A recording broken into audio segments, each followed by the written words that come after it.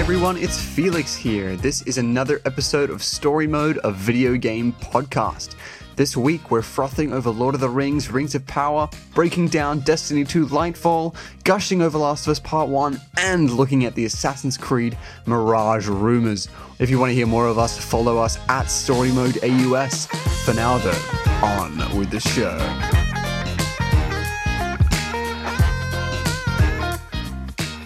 Speaking of Tokyo Spring, yes, I'm talking about She-Hulk here. Guys, I'm really enjoying She-Hulk.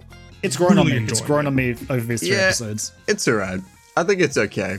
I wouldn't call it groundbreaking, but it's not bad. Groundbreaking.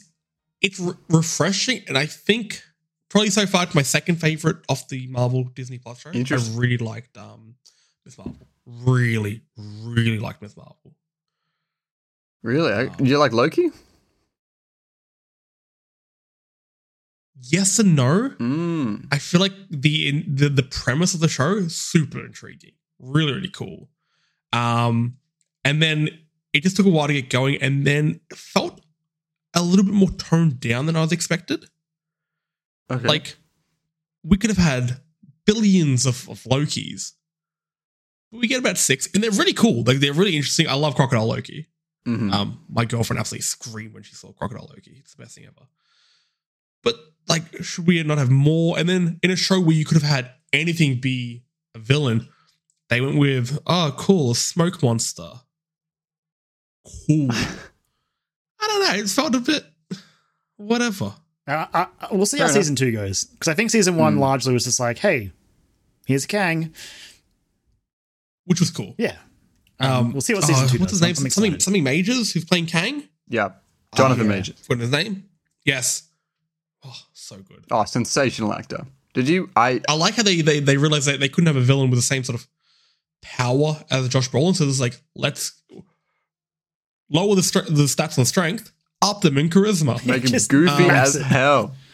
Did you watch? But it makes him feel threatening. Yes. He's overtly confident in a really there's that casual, line like this is all from game to him. The Quantum Mania footage that I saw people write that he says. I'm like, I cannot wait to hear a delivery on that line. To Ant-Man. Oh, when he says, I'm an Avenger. It's like, I'm a conqueror. Something to that effect. Something like, have I killed you before? Have I killed you yet? Or something like that. I'm like, oh, it's cold, man. Very cold. The fact that the film's called Kang Dynasty means he ain't fucking about. He's revving up. Did you guys watch Lovecraft Country? No, actually. No, yeah, well, it's on my very long list of shows to watch. Jonathan Majors is amazing in that show. He's really good. But yeah, no, he's a great actor. So excited to see what he does with Kang. Then the other Marvel Disney shows is like WandaVision starts off incredibly, but falls apart. Becomes an MCU show. Like very quickly, it goes. And it's Marvel. I'm like, okay. Oh, right. Bucky and Winter Soldier. I love Marvel, moments. but like from how intriguing WandaVision starts, I was kind of hoping for more from the end of it. But oh well. I wish WandaVision had the same self-awareness as She-Hulk. I think they're getting better though with these shows. Oh yeah. I don't know what's next. Is it like not Secret Wars? I think it'll be Echo, probably. Yeah, is Echo next? Like the one with from is it Armor Wars? No. Oh man. No, Armor Wars is way after Ironheart. I don't know. There's too many things to watch. Guys, like I've got like a list of movies and TV shows I need to watch, and then I've got a separate Marvel one. But it's just like, all right. Sorry, what date was that, Kevin? We just pencil that in. Our friends over in 8-Bit, who you should all be following and listening to their podcast, they tweeted out earlier, it's like, how many things that you subscribe to? Oh. And I sat down and I calculated it, and I almost cried. Yeah, I was bad. It's real bad. It's like Game Pass, this new PlayStation Now Plus Essential thing, which charged me for the first time. And I'm like, where did $70 go? That's okay. That was confronting. That's gone. It's gone.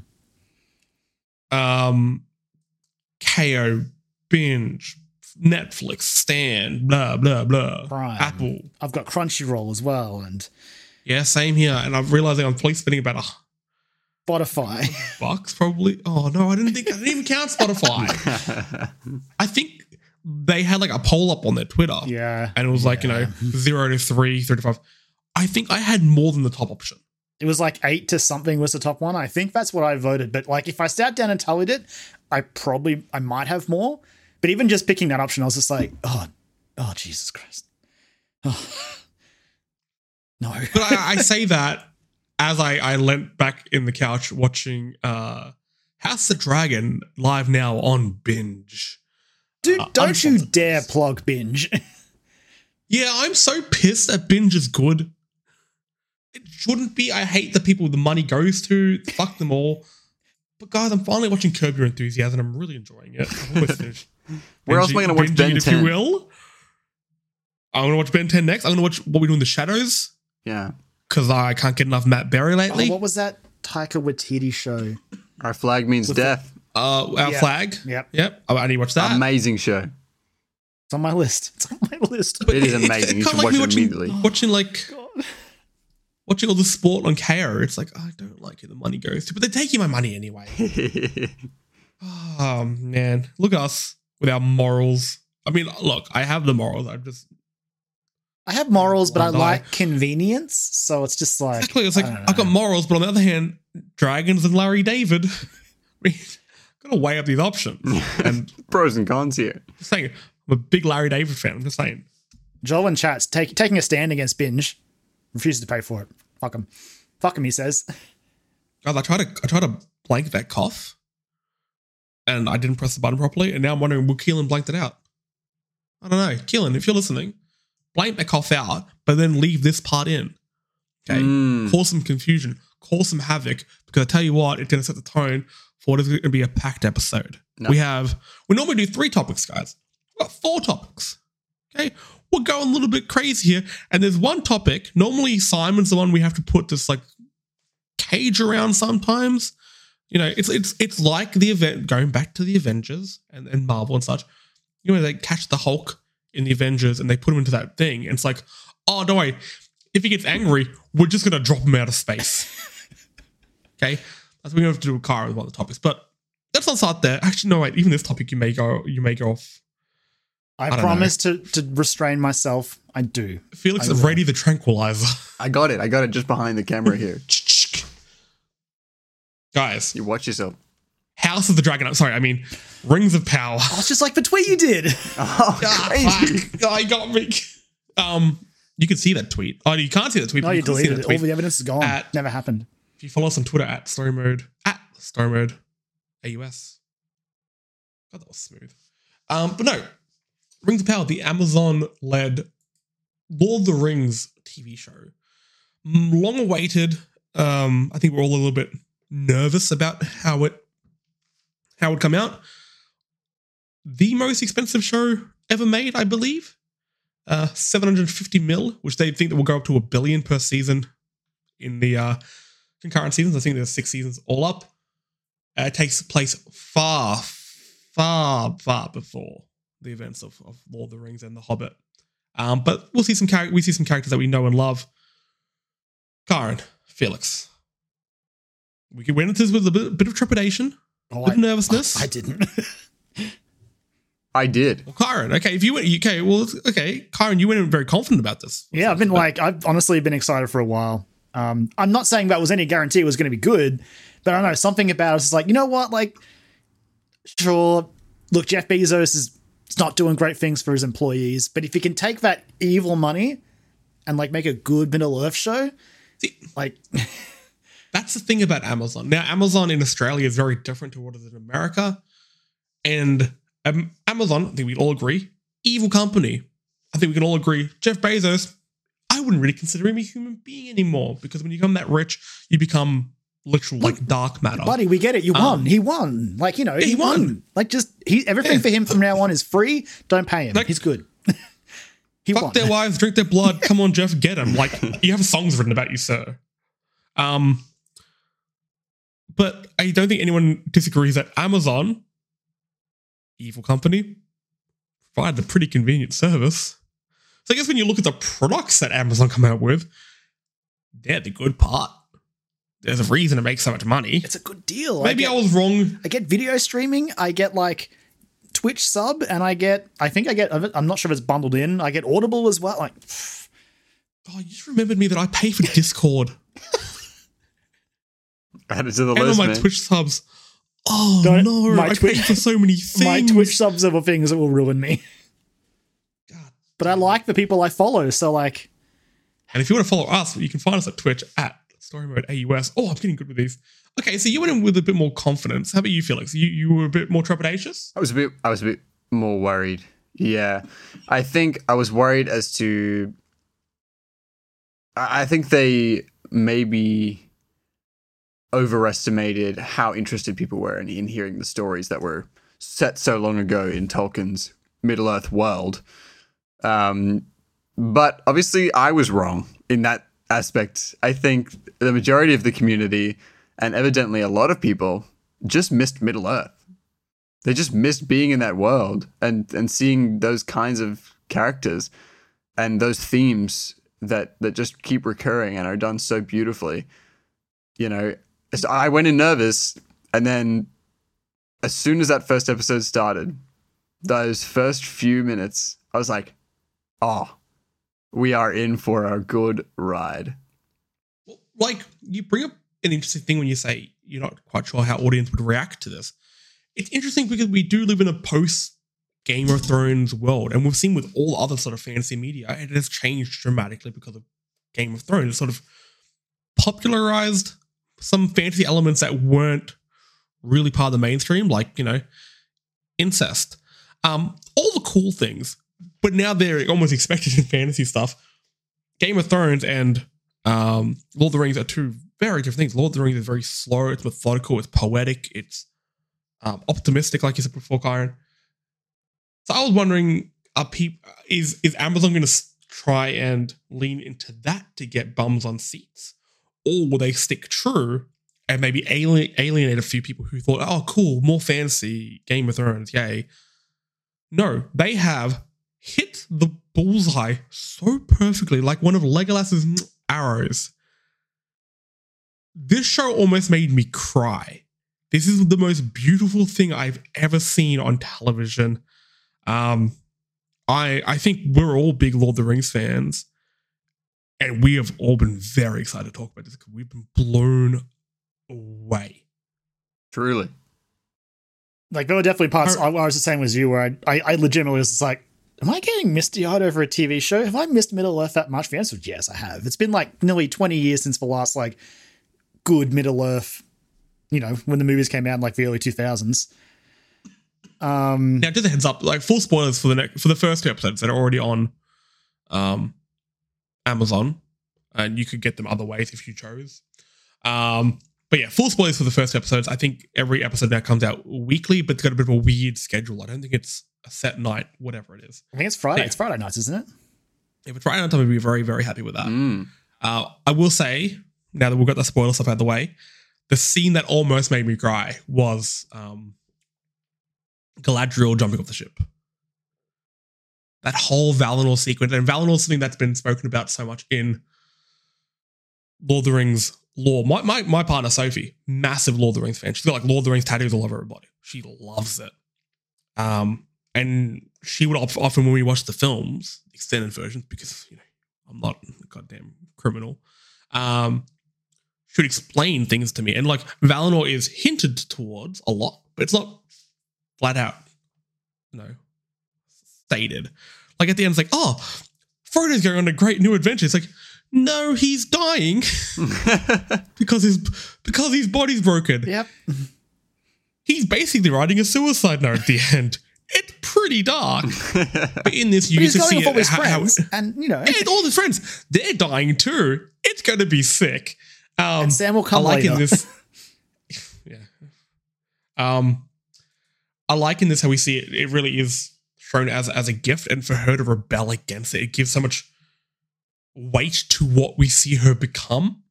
Because she also has one of the coolest scenes in Lord of the Rings when she goes all like evil and hot. Absolutely. I think also that scene does a great job. Goth Galadriel, come on. The ultimate goth GF, really. But that scene does a great job of just, you're watching it and then you're like, oh, this isn't going to be the show that I thought it was going to be. For me, anyway, Galadriel just kind of rejects that. And then it's like, oh man, okay, this is going to be a badass Galadriel story. And it's going to be a badass Middle-earth story that does sort of like twist, you know, what fantasy stories do in the past. It's taking what began fantasy, really, and twisting it and using that as a trampoline to just create greatness. It's going to be amazing. We're getting all the Morfydd Clark swooning over first because her casting and her performance, Galadriel, as young Galadriel, which should have been the name of the show, like Young Rock. Young Sheldon. Young Galadriel. A Lord of the Rings story. Flawless, absolutely spellbinding. I am in love with her. And look, there are perfect casting all over the place. A lot of actors, I kind of like, I know them from something. I'm pretty sure the guy who plays Elrond was young Ned Stark in Game of Thrones. He's got a big old chin on that one. Beautiful. But really well casted. Look, let's move on from Galadriel, because if we keep talking about her, this is going to be the podcast. What are we thinking of the number of stories being told here? So we're seeing a story about some halflings. We're seeing Elrond and his good friend. What's his good friend's name? Elrond's Prince Durin. No, I thought you were going to say Celebrimbor. I set you up so beautifully for that. Celebrimbor is also there. He is there. He's there. He's, you know, a friend of the show, Celebrimbor, everyone's favorite hammer boy, as they used to call him. That's what they called him in the Second Age. We got his story, and we've also got the story of an elven scout who jumped into a big hole. Yep. How are we feeling? What's the storyline that got you hooked in? Oh, jeez. The story of I forget the elf's name, the ranger dude. The like OC character, like the new character, is it? Yes, yeah. I don't know what his name is. I forget. Me neither. But he is really cool. He's very intriguing. And the whole sequence with that tunnel, and, you know, obviously we've done a spoiler warning already, but when that kid is like yelling about the rats, and then he knocks those floorboards, and then the orc eye from underneath, I was like, oh my gosh, they know exactly what I personally want from the orcs, which is for them to be a horror show. They are terrifying monsters that exist in this universe, and they should be shown like that. They're spooky monsters under the bed. There are things that you see in the shadows, like as he's crawling through that tunnel, like the big claws that like they look way too big, but like that's them. They're coming for you, man. And the way he just crawls and he gets trapped in that tunnel, that was my favorite scene for sure of the first two episodes. The last time we saw orcs, they were purely cannon fodder. That's all they were. They were there to be killed. They were just grunts. But in this, one orc is a massive threat. And that is really cool. The stakes are high here. I don't know what that moment where that woman cuts off its head and just slams it down. It's like, man. Just come with me. One of the things I like about Lord of the Rings is there are moments where there are just badass people who are taking fucking charge. All of that happens. Like, I don't care what else is going on. We're out of here. So good. What do we think about the stranger? Naked meteor man. They could take it in a few ways. I don't know if I'll take it the way I think they will, because again, it's just so the main thing that I'm not cautious about but curious about is I know Second Age stuff is really, you know, flimsy, and what they have access to is the other thing I'm not too sure, because I know that the rights can be really complicated for this stuff. So I don't know where they're going to take it. I have a thought about who it could be, but again, I don't really know if it'll make sense. But they also might Jackson it a little bit just to make it work in the story, like, because, you know, Jackson made changes to the trilogy to make the movies just more, you know, work better as movies. So they might do something similar here, but I guess we'll see. I'm glad they've introduced a few new characters, because I know with, say, Game of Thrones, the first few seasons that stuck pretty close to the books. They dropped off a few stories, but the stories that played out were pretty similar. I guess the people who read the books didn't enjoy it as much because they knew what was coming. It was just going to be like, how do they interpret those books? But with this is genuinely, you may know what the lore of Lord of the Rings is and the Silmarillion and all that. But there's a reason to keep watching because, you know, Kyron, you know your Lord of the Rings lore and you're very intrigued by character. And there's, you know, there could be some red herrings and thrown That's in. the thing, right? I love that. Like throwing in, like having Sauron in the mix at all is great, just because he's a shapeshifter. So at any point, it's just like, all right, let's go. Who's it going to be? Is it the guy that's with Galadriel right now? Like, who knows? We also just talk about the cinematography of this show. Like, again, I'm going to go back to that shot on the ship when the light is pouring over everyone. Stunning, but then seeing the storm coming over when they're on the little life raft and that big dragon's under the water. There have just been the shots of Galadriel's company going east, I think it was. West. And they've been walking for like 14 fucking years. And you see shot after shot of like these desolate landscapes. Beautiful. And then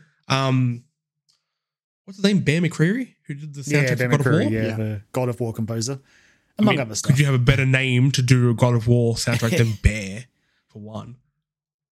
But the soundtrack in this is just haunting. Oh, I have had in general, I loved everything in Khazad-dûm, but I've had the Khazad-dûm song on loop the last few days because it is so good. I love that song so much. Are there any parts of the show you're not digging? I mean, it's not, I think it's fair to say that I'm not digging it. The only part I'm sort of curious about, and I looked it up, so I know his name now. The elf's name, the elf ranger, is Arondir. Arondir. Rolls the tongue. Yeah. That's probably the only one, just like that romance story with him and Bronwyn. Hmm. And it's not because I don't think it'll be good. It's just like I'm always cautious. They are probably tipping their cap to like the Berian and Luffy and stuff, but I don't know. That's the only part that I'm sort of like, let's see how this plays out here. All that black goo coming out of that udder, did not like. No, definitely not. I'm really glad he didn't do like that like detective show thing of like licking it. Yeah, I know. Even he knew better. Fresh. Don't need to. That's not a good thing. I don't even need to put it in my mouth to know that. I'm curious to see what happens with that sword as well that kid has, with Sauron's mark on it. That looked quite interesting. Obviously got some like blood sorcery magic going on with it. That's the part that I really want explained. Because that kid just having it and then showing a friend one day felt a little bit weird.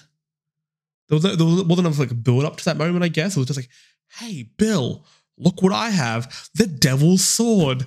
It's like, I would have hidden it better. But I could not recommend this more highly.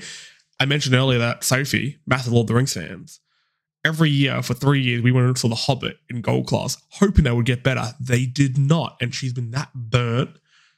She hasn't watched Rings of Power yet. I'm fighting so hard to convince her. Got to change that. Poor Peter Jackson. Poor Peter Jackson. Words that have never been said. No, I stand by them. Like Warner Brothers being like, by the way, we want 3 movies instead of 2. Like, what was he did? Yeah, you know this book that's basically a leaflet. Yeah. Make it into 3 films. Make a trilogy. Are you kidding me? Okay. Like, I still remember seeing like footage of him from behind the scenes on that movie. Just like, I just wanted to hug the poor guy. Those oh shit, I'm completely blank. Who played Gandalf? Ian McKellen. Ian McKellen, yeah. McKellen. The videos of him on set. Yeah, poor dude. Almost breaking out in tears because he's like, I this isn't how I trained to act. Yeah. They hurt. Yeah. We've also got the anime. Is there an anime? Lord of the Rings? There's an animated one, yeah. Like No, but isn't there an anime one? Oh, there's a movie coming, yeah, the Rohirrim one. Yeah. The Rohirrim ones. Have we got a trailer or anything like that? No, not yet. Anything about that? Not no trailer yet, but I'm very eager to see what that's going to be as well. Interesting. Okay, well, look, we will keep you, dear listener, up to date with our Rings of Power watching. But yeah, I mean, I highly recommend. I'm giving this the Jesse thumbs up. I'm gonna give it 2 thumbs up. Fuck it, I didn't give a shit. Now, moving on, Karen. A game that you would give 3 thumbs up to. The third thumb, obviously, being on your penis. I tried to get all the jokes out. Wow. You gotta get that checked out, I'm man. sorry. Got a thumb down there. That's I just don't know how Jesse saw it. That's my problem. Like that's the really True. concerning thing. Yeah. You were hitchhiking. oh, that was a good one. Thank you. Destiny. My social medias are popping off right now about Destiny 2. The new expansion came out, Lightfall. Destiny is a game that, I mean, look, I was talking about this game ad nauseum on throughout our history of the podcast, because no game does gunplay better. It is the benchmark. But I fell off pretty quickly. Like with Destiny 1, I guess Destiny 2 has gotten better and better. I want to get back into it. First up, can you explain to us this new expansion, what it brings to the game? And then can you please tell me where me, a nice newball, fresh Destiny man, should start? Okay. So you want to know a bit about Lightfall first, by the sounds of it, which is the new expansion. So how Destiny does things now, I mean, I shouldn't say it's a bit weird. It might be weird for some people who like look at Destiny and be like, oh, it's a shooter. But I mean, as they've gotten further away from their partnership with Activision, we've gotten closer to being able to say it's an MMO pretty much. Like so now how they do it is they have their big expansion, at least they have for the last few years. They do their big expansion, and then throughout like the year, in usually 3-month intervals, they have like a season, and that'll be like a separate little 3-month story they'll tell with its unique activity and like gear and loot and all that. And it's just sort of so you play the expansion and get the new big story, and then you just get like little lore droplets until the next big one drops. And that's how they got me and kept me on the hook, because I jumped in after the Witch Queen presentation, which was last year's one, and they were like, yeah, because of delay, we're going to delay Witch Queen till early, like now this year, so 2022. So our last season will be like 6 months long. So I'm like, that sounds like a good chance for me to jump in, because when we get to where to start, I don't know where to start really, besides playing it. But so having it that way has worked really well for me. So yeah, Lightfall will be this new expansion that drops early next year. So it'll be March 1st for us, I'm pretty sure. And it's just going to be the next chapter. Got a new location we're heading to, which again, one of the rewarding things about Destiny is if you sort of, much like how you would like pore over item descriptions in like Elden Ring and Dark Souls and all that, if you read the lore, you can sort of see them hinting at where we're going. Now, do I need an app for that still? It's in-game. The lore pages are in-game. What an upgrade. I know, right? Is Destiny 1 long gone? But days have been like, you've unlocked a Grimoire card. I'm like, oh, where do I read that? Oh, log into Bungie.net. Why is it not in the game? You're like, I'd rather die. That was rough, yeah. Why is it not in the game, Bungie? So that's been remedied. And the game, as they've gotten better, since Forsaken, Shadowkeep was a bit, which is like the second main expansion, not too great. But Forsaken and Beyond Light, Witch Queen, and now Lightfall, they've actually leaned into the narrative more, and they've got cutscenes. Sometimes our Guardian speaks, so they've gotten more into telling the story in game, as well as having the additional lore that you can just sort of, pour through at your own convenience. This is one of the things about being like an outsider looking in, is I've seen people talking about characters from this world. And after playing a fair bit of Destiny 1 and then a little bit of Destiny 2, I wasn't really at the point of the narrative meaning anything. That's why whenever I talk about Destiny, I just think about gunplay. Like for the majority of Destiny, there was one character, and he is gone now. So the other ones have actually had a chance to shine and sort of rise up. And I guess not really rise up, like have had some spotlight and some attention given to them, and they're all developing really interestingly. So you reckon if I want to start playing, I just play? Yeah, because like it's so hard. So one of the things that it's you can definitely criticize Destiny for is it's not super forgiving if you're jumping in for the first time. I can't speak for you because I don't know how it is right now. But when I jumped in back last year, when I went back, the first night was just so confusing because it has this nasty habit of when there's like a new event or a new seasonal thing, like when you log in, it throws you straight into that mission. So I logged in and got thrown into some mission. I'm like, why am I dying so much? What's happening? I eventually ended up bouncing back to orbit and I managed to find my footing, but it does not make things easy.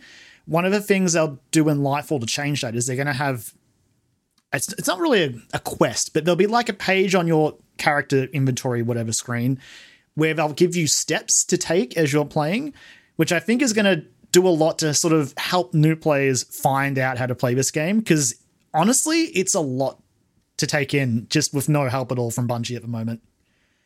It's comic books.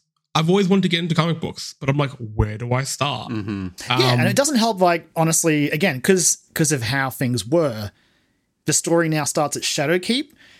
The rest of it is, you know, Destiny 1 and Taken King and Rise of Iron is still there if you want to go and, you know, play a PS3 ass looking game. But for Destiny 2, they vaulted the main campaign, first of all, which is such a weird decision. And then they've now vaulted Forsaken and 2 small expansions. So that's just like a whole chunk of story that's just not in the game anymore. And they're pledging to not do that going forward, but like, yeah, to just have that massive piece of story just not in game, again, doesn't make it easy for people who are new to this series, honestly. Does that make it confusing? I do like how they've come out and confirmed they're not vaulting anymore. Like, that's good. Does it make it confusing to jump into the new story and then not know what's happened in the past? Or is that there is a nice little recap they've uploaded to their YouTube channel, which I really hope they put into the game. And there is a timeline of the top right of the screen that can sort of like give you summaries of the expansions so far and the seasons as well. But again, like, it'd be nice if there was just like a cutscene way to do it, because to sit there and read is fine, but you're going to have to really point new players to that part of the screen because it doesn't jump out at you at all. Right. But, and I know it gets such a hard thing to sell. What happened to me was I started playing it. I was confused, but I was enjoying the direction. So I subbed to a YouTube channel, which is My Name is Biff, which is pretty much the Vati Vidya of Destiny. And he just does lore videos where he'll pick an item or like pick a story piece and just do like a 15-minute video. And that's really how I've sort of caught up on a lot of the things that, again, just aren't in the game anymore. Right. One of the big reasons I want to get in this game is the weapons. And not because I want to play with them in the game. I want to build them. So some people may know that I am a very, very amateur prop builder. I built one prop and I'm taking the title. If you're watching us on twitch.tv/story mode AUS, you can see that Leviathan axe behind me. Badass. It's a good axe. Yep. I played God of War, loved it, wanted more out of it, built it, didn't know what I was doing. I was drinking whiskey and working with power tools, which is something I do not condone. But it works. I still have all my fingers and I want to build more things now. And I've always really been interested in making guns from games. Interesting looking ones at least. And the weaponry in Destiny is insane. And there's also a lot of really good blueprints online and stuff like that. And photos, reference photos and stuff like that. So part of the reason I want to get into the game was so I can have a reason to make a bunch of them. Yeah. So once I've got set up my garage and my little workshop going on, it's that whole wall can be decked out. It's funny because like I love Destiny now, but I have had a very up and down run with it. Like I've been in it and I've bounced out of it and been in it and bounced out of it. I feel like I'm back in it now, which is good. But yeah, something about this like fantasy, mystic, sci-fi direction that Bungie's gone with this series is like, I love it. And the weapons are cool. Armor's cool. Characters are great. Music is so good. It is so good. But yeah, for a new player, it's so hard to tell you where to start besides sort of saying, jump in, get a feel for the gunplay, which again, Bungie are just like so good at. Like it's their specialty. They just happen to have like weaved all this other stuff in with it. And then from there, like there was a really good opportunity just the week past where like all the expansions were free to play for like a week, which was great. But unfortunately, that ended. That's how they got my friend and co-host from Dialogue Options, Joel, back in. He was like, "Oh, all right, I'll jump in and try." He ended up buying the Witch Queen, and now he's finished it. He's playing it now. He's in our chat and he's playing it now. Because that's the other thing that's great about Destiny. Like, you know how people talk about how like Fortnite's just like this social game they play? That's what Destiny can be very easily. Just like jump in, shoot some things, have a party chat, all right, have a good time. Okay, this weekend, Kyron, tell me when you're on. Okay, I'm jumping in. Doing it. I swear, I'm saying on the podcast, however many dozens of listeners we have will hold me accountable. No pressure. I'll play Destiny. Yep. I get you. And like, look at Lightfall. This like neon cyberpunk ass looking city. The complete opposite you to like looks sick. The dark, dank swamp of the Witch Queen. Like, just the way that Bungie can have this variety is just, it's so exciting. That's one of the reasons I'm very excited about getting into this game. It's like they're being bold with this. It is a very distinct game now. I think a few months ago when I just kind of looked at the surface, I was like, okay, yeah, it's a first-person shooter with a bunch of new content. I don't really care. But now that I'm seeing now they're doing some really bold things with the direction. They don't mind taking a risk and changing up the genre a little bit. All right, cool. That's how you get me in. Yeah, and they've done a great job selling me on just like the escalation of the conflict as well. There are shades of like Mass Effect in it a little bit, where Mass Effect had the Reapers coming, and this one's got like the pyramids and the Witness coming. But I don't know, something about how they're doing it. Again, it sucked that they vaulted content. It was terrible, but it was very clever that they had it happen for a narrative reason. They had a whole season dedicated to it called Season of Arrivals, where essentially the whole story was, look, the pyramid ships are here. They've landed on these planets. We've got to sort of support those planets. And then the whole season was like, running quests for the vendors on those planets and helping out. And then at the end, they went dark. Like the planets were just gone. And again, it sucks to lose them, but it's just such a cool way to frame it narratively. It's just to have these planets I like when a narrative can have like some finality to it. There's no going back to some moments. All right, I'm in. Let's move on to a game that I used to be as excited as you are about Destiny, or franchise. Assassin's Creed, in classic Assassin's Creed fashion. The newest game has been leaked, because that's the only way these games can be announced. Always. And it looks like Ubisoft is going back to its roots, which has me very excited. So Assassin's Creed Mirage will take place in one city. That'll be Baghdad. It will include 4 individual districts, each area having its own boss. The game is reportedly taking a quote back to basics approach for the series, and will see the return of throwing knives, yay, hiding places on rooftops, yay, and a dense amount of NPCs akin to Assassin's Creed Unity, which had so many people that it broke the game. Whoa. Let's be careful throwing around Unity. Look, Unity once fixed. I know. Pretty phenomenal. I think about going back to it. I have it on my shelf. Like, I think about going back to it a lot. Now it's been patched to oblivion. Unity had the best parkour in that series. Yeah, I don't have time to go back to it. But maybe I'll install it. Remember when Assassin's Creed games were about parkour and assassination? I remember the good old days. Vaguely. Okay, look. One of the worst things to happen in Assassin's Creed, yet arguably the best game in the franchise, was Black Flag. Black Flag's incredible. So goddamn fun. But it was so good and removed parkour. Because you were on islands, there was nothing really to climb up. So it was just like, it excelled so much in like the combat and the storytelling and just the visuals that Ubisoft was like, okay, well, cool. People don't like parkour, apparently. We'll go down this path. It's like, no, we want it to be cool. Cool pirates. And they started making like Witcher games, essentially. Well, pretty much. We'll get to that in a moment, because this Assassin's Creed Mirage is going to strip back. There's not going to be multiple characters to select. There's going to be no dog options. Great name for a podcast. And there's going to be a bit of a return to the more traditional Assassin's Creed outfits. So you actually look like the eagle, and it all is visually and symbolically appealing. And we'll be stealthy and sneaky? Yeah. Like a full return to the assassins. Going to put the assassin back into Assassin's Creed. And this is something that I've spoken about a lot. I love this franchise. It's one of my favorites. But like in the latest games, there's just 3,000 different systems going on. They went far too hard into the RPG stuff. Valhalla is great. Odyssey is incredible. But they are two of the densest fucking games I've ever played, to the point of them being unenjoyable to finish.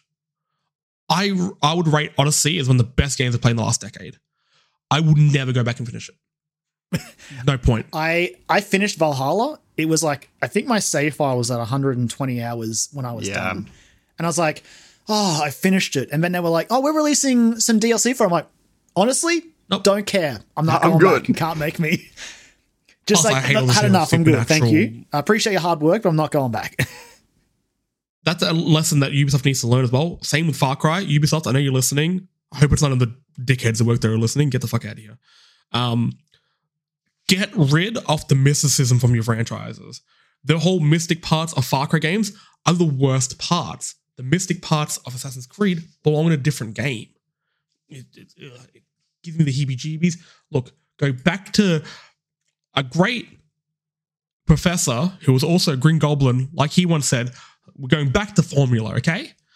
I want a focus on assassinations. I don't want all these other bullshit. I want to do little odd jobs around the city. I want to focus on the assassins and the Templars, and I want the return of the proper Animus. I loved the modern day stuff, and I know that is a very uncommon thing to say. I'm with you. An unpopular opinion, but it was really cool conceptually. It was just they just never landed it properly. Well, I think it was just it felt like they gave up on it because they saw that no one was interested. So when they got rid of Desmond, I was like, is that it? That we just giving up on that now? Like, all right. They went like, do you guys remember playing Assassin's Creed 1? And when you're jumping around as Altair and then the whole thing breaks and glitches out because you're being attacked on the outside? Mm-hmm. That is one of the coolest things to ever happen in a goddamn game. And I want more of that shit. I know you can have those glitches and stuff like in Valhalla, you find like glitch spots. And it's like, okay, you've this isn't a narrative thread that you're pulling. This is a collectible. Like this is just a little event. Exactly. It's boring. It feels like you're just crossing off a thing to get a trophy. They went too far past what it was supposed to be, which is it. The Animus and that modern day storyline gives that series its identity. Everything underneath that, the historical storytelling, is, you know, well, I said the modern day is an excuse to tell those stories. It comes second in terms of the narrative, but as the games progressed, that dynamic shifted, and the modern day became sort of this forgettable, oh man, let me get back to the history. Let me get back to what I'm actually doing. Like, to the point where they gave you an option. I remember when I was playing Valhalla, they're like, all right, you better get out of your Animus. And I was like, can I get back in immediately? They're like, I guess. Do you not want to read our files on our computer? I'm like, no, I'll just go back to being a Viking. Thank you, though. It made the modern day stuff feel awkward to do. Like, it was, they put it in because they felt like, oh, we've kind of got to do it, I guess. Although, like, and because they felt like they were forced to, it was little effort. I will say, the ending of Valhalla did put an interesting thing out there for the modern day stuff that also made me feel deeply uncomfortable. No one finished that fucking game. I know, but I kind of don't believe that you did, to be honest. Okay? You don't have enough like wrinkles and crow's feet on your face to say that you finished a full Assassin's Creed game. Okay, I refuse to believe it. You're not gaunt enough. Okay, I am with you. It was a while ago. It was like early, like last year. Okay, I've had time to recover. You know, I've recovered. I am with you though. That ending, it was intriguing, and everything is like yeah, it's like, oh look, man, what are you gonna do with this? Tell me what happened. What? Spoiler warning, everyone, for a 112,000 hour game about Vikings. Honestly, you could probably hear the spoiler, start playing the game, you'd forget it halfway through. That's how long the game is. Literally. What happened? It's the stuff with Basim. Like, yeah, so Basim, it turns out, is in the same way that your protagonist Eivor is sort of like a descendant or a reincarnation of Odin. Basim is the same thing, but with Loki. Sorry, what? What the just fuck? Hang in there. Yeah. Hey, hang with me. Stay with me. Stay with me, Jesse. Here we go. Basim is Loki, functionally. So this Assassin's Creed Mirage there are a lot of theories that it's before Basim ever met Sigurd in Constantinople, which is how they met and how Basim came to England in the first place in Valhalla. This is set just before that, and it's supposed to sort of tell the story of how he became a Hidden One.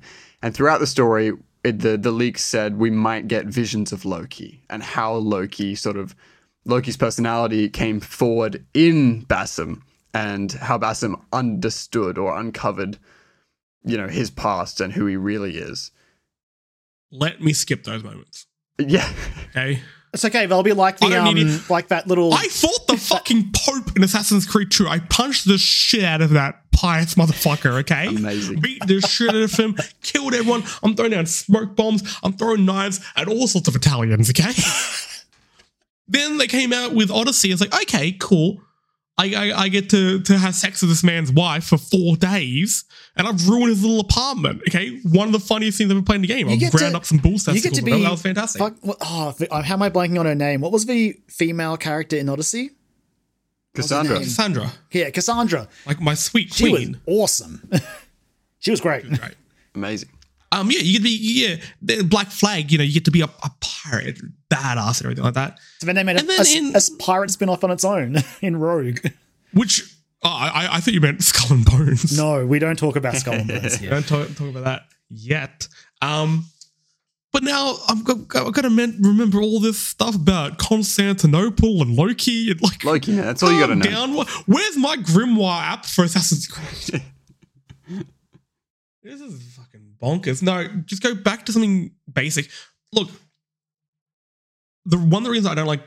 I like Valhalla, and that's what's annoying. I really like Valhalla. It's a great game.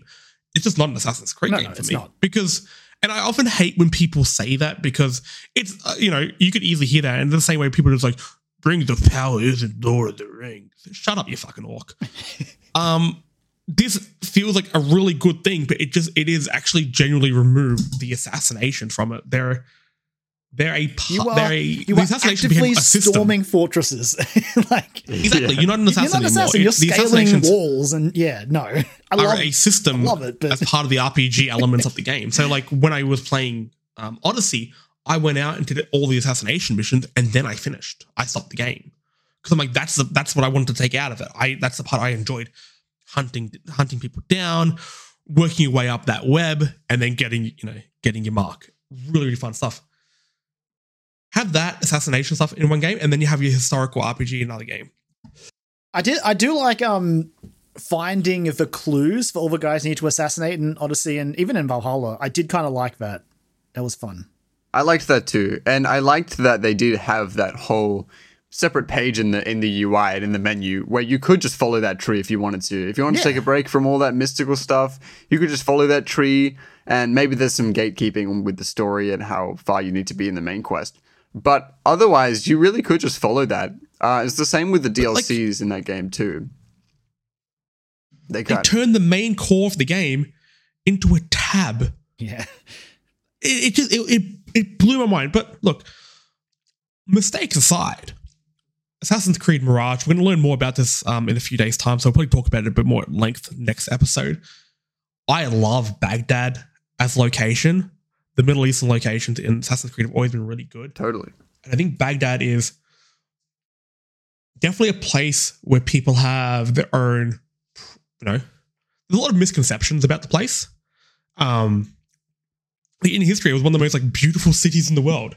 It's stunning. It still is. Has some incredible architecture and stuff there. The picture we have of the game, the art, I'm like, I'm in. I'm in. Give me that game right there. You got me. Totally. Sorry, I'm just dying at this moment. Assassin's Creed. I'm wondering. It's all Assassin's Creed. I'm wondering how many of these coughs Keelan will take out. I'm hoping he takes them all out. There's just some dead air. But leaves this part in where you talk about how you're dying. I'm going to say this is going to be one of the few podcasts ever recorded where the host is having an active asthma attack during. And you know what? I will get through it. I will endure. I will survive. Speaking of enduring and surviving, Last of Us Part 1. Oh, fucking hell, I'm going to die. Last of Us Part 1 came out. Speaking of dying, okay, this I'm not getting golf clubbed here. Last of Us Part 1 came out, 10 10, 13, 20, 15 years after Last of Us originally came out. I can't remember what year it came out. We finally have the, third remake of the game? Yeah. Something like that. A slightly controversial one in regards to pricing and all that. But while I have another drink of water, Felix, you've been playing the game. How are you going with it so far? Yeah, so Last of Us Part 1, they claim it's a from the ground up remake, which I don't think is a fully accurate or a correct statement. It wasn't from the ground up that they rebuilt this thing. They obviously reused a lot of animation and voice. Obviously, they reused all the voice work and everything. So it wasn't necessarily from the ground up, but man, they overhauled the visuals. They redid a lot of the facial animation to be more in line with the actors' original, just stunning performances that they did back for that first game, which they weren't able to extract with their constraints from the tech. It's a remake that I think they want to try and say that it's freeing their original vision of what the game was supposed to be, but they couldn't quite match it with the tech that they had at the time. And now it's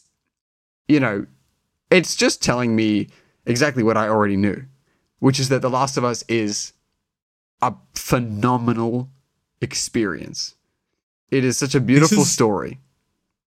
This is the best way to play one of the best games ever made. Agreed. Simple as that. And look, I agree. It wasn't, I think built from the ground up was some clever marketing, which opened up to complaints that I can't remember what getting into. I think a lot of that had to do with accessibility. So Last of Us Part 2 was absolute, just incredible in regards to its accessibility options. I followed a lot of accessibility advocates on social media and stuff like that, Steve Saylor and such, and they were absolutely gushing about it. So I really looked into it, and it was really interesting to find out how limiting some other games are, where the options are quite easy to implement at times. But Last of Us 2 just absolutely changed the game, and I really like that they've gone back and they've genuinely changed Part 1 to be playable for as many people as possible. And a lot of that does take a lot of tearing down of the original game, because they do need to change a lot of things to implement these changes. That's been really impressive, but an aspect of the game that I haven't explored yet, because I'm going to play through the game like a base settings basically first, and then I'm going to mess around with all that. But to replay what on its day is my favorite game ever made, knowing the context of what happens, knowing about Joel's fateful day at the driving range and things like that, everything like the golf club is hitting harder than you expect. Full spoilers for Last of Us Part 2, I guess. Unfettered spoilers. Like, whatever. I just had an acid attack or some sort of devil possession, some sort of animus episode. Don't say it. Don't say it. Goddamn. I can't get over how pretty this game looks. Look, the characters look like they're part of a remake. I don't know why. The characters stand out a little bit, but the environments look basically as good as Last of Us 2 does. Yeah. And that blows my mind. There is the sequence towards the start when you're first escaping the quarantine area and it's raining. And the way the rain is running off the rocks and into the mud and splashing in puddles, and the reflections is jarring. Oh, it looks sensational. And it's just a testament to how that game was beautiful when it launched. But now, I think they've overhauled those characters as well to look more in line with what they did in Part 2, especially Ellie. She looks a lot more like a younger version of her Part 2 self. Yes. And Tess as well is also a character who looks so much more believable as a human being than she did in that original. I forgot game. how badass Tess is. Yeah, hell she's yeah. sick. Tess is great for a character that's very I'm only a few short-lived. hours into the game, so I'm just past. And again, spoilers for a game that came out like 15 years ago. You've had several opportunities to play it by this stage. Indeed. Exactly. You done fucked up. I forgot how badass Tess is because I just got to the point where she dies, and the way that all plays out, I'd forgotten about because in a game full of impactful moments, unfortunately, that's one of the ones that is kind of more easily forgotten, I guess. Speaking of impactful moments, though, when I first played Last of Us, I teared up at the start. Sarah, it happened again. Hell of a It hit beginning. me like a ton of bricks. I forgot how well written that character was. You only see her for a very short period of time. But the way they capture her being like so loving off her dad and funny and bright, and she feels like an actual like kid, like she's got like a band posters up. She feels real. I don't know who plays her, but that performance is brilliant. I absolutely love it. It was such a good ruined me. performance, and her lines in that opening section are so powerful. And she only has like a few, especially in that car as well when they're driving through. She just has these little nuggets that she puts in when she's like, "We should have helped them," or Yeah. "Those people are on fire." It's like those are powerful lines that you're like, "Oh my god!" Like she's just a child and she's witnessed someone just like attack her dad, and her dad just shot somebody in the head, and she's like, "I saw him this morning." It's like, I know, you and me both, man. I do recall like the really one that gets liking that me. scene in the car, just like as Joel's driving and you're just in control of her, sort of, yeah, and you've got sort of like the full 360 view. Yeah. It was such a good idea to have that sequence play out like that. And Tommy talking about the miscommunication between everyone's like, Yeah. I've heard this, it could be this. Like, Yep. there's the panic is palpable. It's just three people in a car driving past some burning barns. The line from Sarah that gets me, or got me, is when she gives Joel the watch, and he's like, "Where'd you get the money from?" And she's like, "Oh, I've been selling drugs." It's an offhand joke, but it's an Ellie line. I can imagine her saying that. So it really shows the similarity between Sarah and Ellie and why Joel became so attached and became a father figure, and so on and so forth. Look, we're just going to talk about how good Last of Us Part 1 is. Yes. Well, the Last of Us story is. The elephant in the room, the elephant in the room. Fuck, that was a good joke. No, Elders can't get me down. beg to differ there. Animus. I'll tell Assassin's you what, Creed. all the opposite is going Animus, back to my Animus. brain. Bassett, Loki, Bassett. Fuck you guys. Don't make me laugh because I will start joking again. The game's not cheap. So I went to buy it from JB Hi-Fi. It was $110, but when they scanned it, it became like $80. So I'm like, okay, I'm not going to say anything cool. But EB Games is selling for like $110. Mind you, this is without a steel case. I would spend $300 for a steel case edition, but they don't have it apparently. For a game that's been remade so many times, has come out free on PlayStation Plus in its former versions, not this full remake version. Is this costing too much? Or is the people complaining about this not the right audience for this game? Like not who the intended target audience for this game. Well, look, I love The Last of Us, but it was the price that sort of put me off of it. And it's not like I wasn't among the initial crowds. I'll fully admit it. It was just like, I don't know if we need a remake of this. But then when I started seeing screenshots, I saw the test character comparisons, first of all, the accessibility stuff. I was like, okay, this is really cool. I still don't know if I'm willing to drop that much cash on it. And I think it was just further soured because, again, I know that price was decided a while ago, but with the PS5 also creeping up in price, I was just like, I don't know, guys. I think if you take it just as the game that it is, and it's The Last of Us, which is already a spectacular game, and if you just take that game as it is, obviously it's worth the money. Like, removing all context surrounding that game's release, The Last of Us Part 1 is 100% worth your money. If it's the first time playing The Last of Us, this is the best way to play it. Yeah. But if you've played it before, and you've played it recently especially, you'll get less out of it for sure than somebody else who has never played the game, I think. And for me, I haven't played that original game in a couple of years. And so me going in, it's like I'm nostalgic for that game. And going into this remake with everything is overhauled and beautiful and it all looks amazing and more in line with its sequel, it's almost like I'm going back and I'm just playing it how I remember it, and it's just solidifying it that it is such a great game and it's such a great experience. Very ageless. It's funny. The wording you just had there was quite appropriate, I think, for the way I've been seeing this game. Because I recently went back and played the original Last of Us, like the original copy, blew the dust off the case. And I played a little bit of it.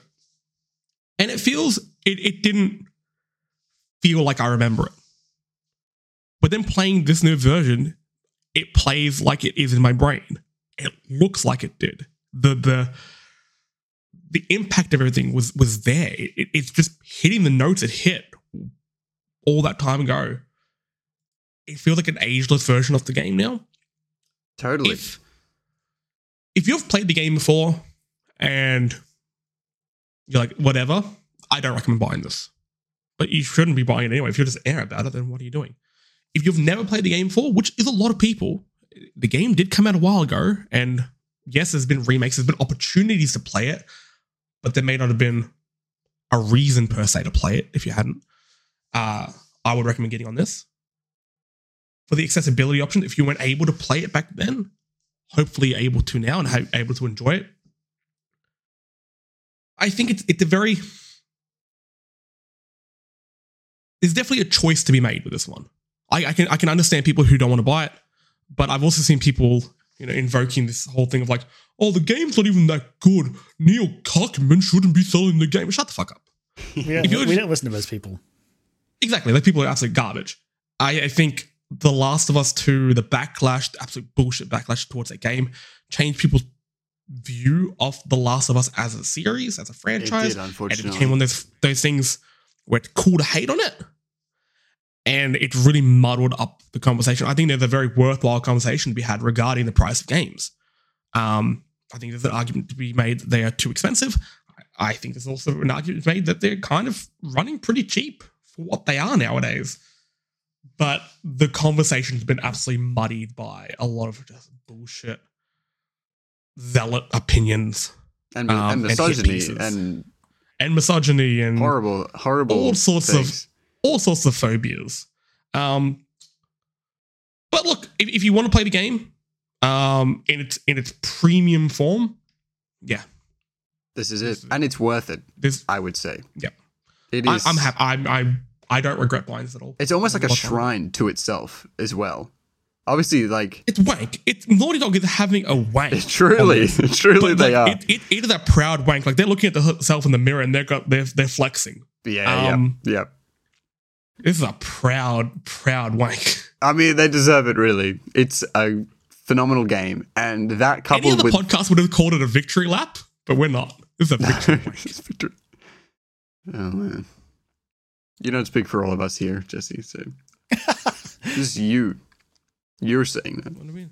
Animus. Hey, look, once I get through this podcast with my ailing lungs, if I'm able to make it through, you know what I'm doing after this? Don't. Victory wank? Nothing. No, I'm going to be editing, guys. That's not true. Absolute monsters. Yeah, Keelan's listening. It's like, you don't edit these. You edited like 2, and they were noticeable that you edited them. Fair enough. But before I do keel over and die, speaking of Keelan, before I keel over, missed opportunity. Keelan, edit that in. Let's wrap this one up because I need to go and lay down. It does sound like you need to do that. Look, I made it through. We're all good. Now, if you want to hear episodes where I breathe, not well, let's face it, I got all sorts of health problems. I breathe better. We have 130 odd other episodes up on Spotify and iTunes. So subscribe and leave us a review. While you're there, go search for Current's excellent podcast, Dialogue Options, great name for a podcast. Go leave them some love, subscribe, leave reviews, all sorts. While you're there, also search for our good friends at Fan Critical. They keep our proverbial lights on. So make sure you check out the Fan Critical Podcast Network and leave them some love as well. Of course, we're on Facebook, Twitter, and Instagram at StoryModeAUS. We're also on Twitch at StoryModeAUS, where you can watch us play games and record podcasts and watch me literally stop breathing. That can be found at StoryModeAUS. Look, if you're watching us now and you're in the chat and you don't follow us, I think the fact that I'm still going and speaking this fast and this confidently while just turning F's blue. in chat for Jesse. F in the chat. I think it deserves a follow. And you can also follow us individually on Twitter. I'm at Jesse Spanner. Felix, where you at? I'm at Nichols_Felix.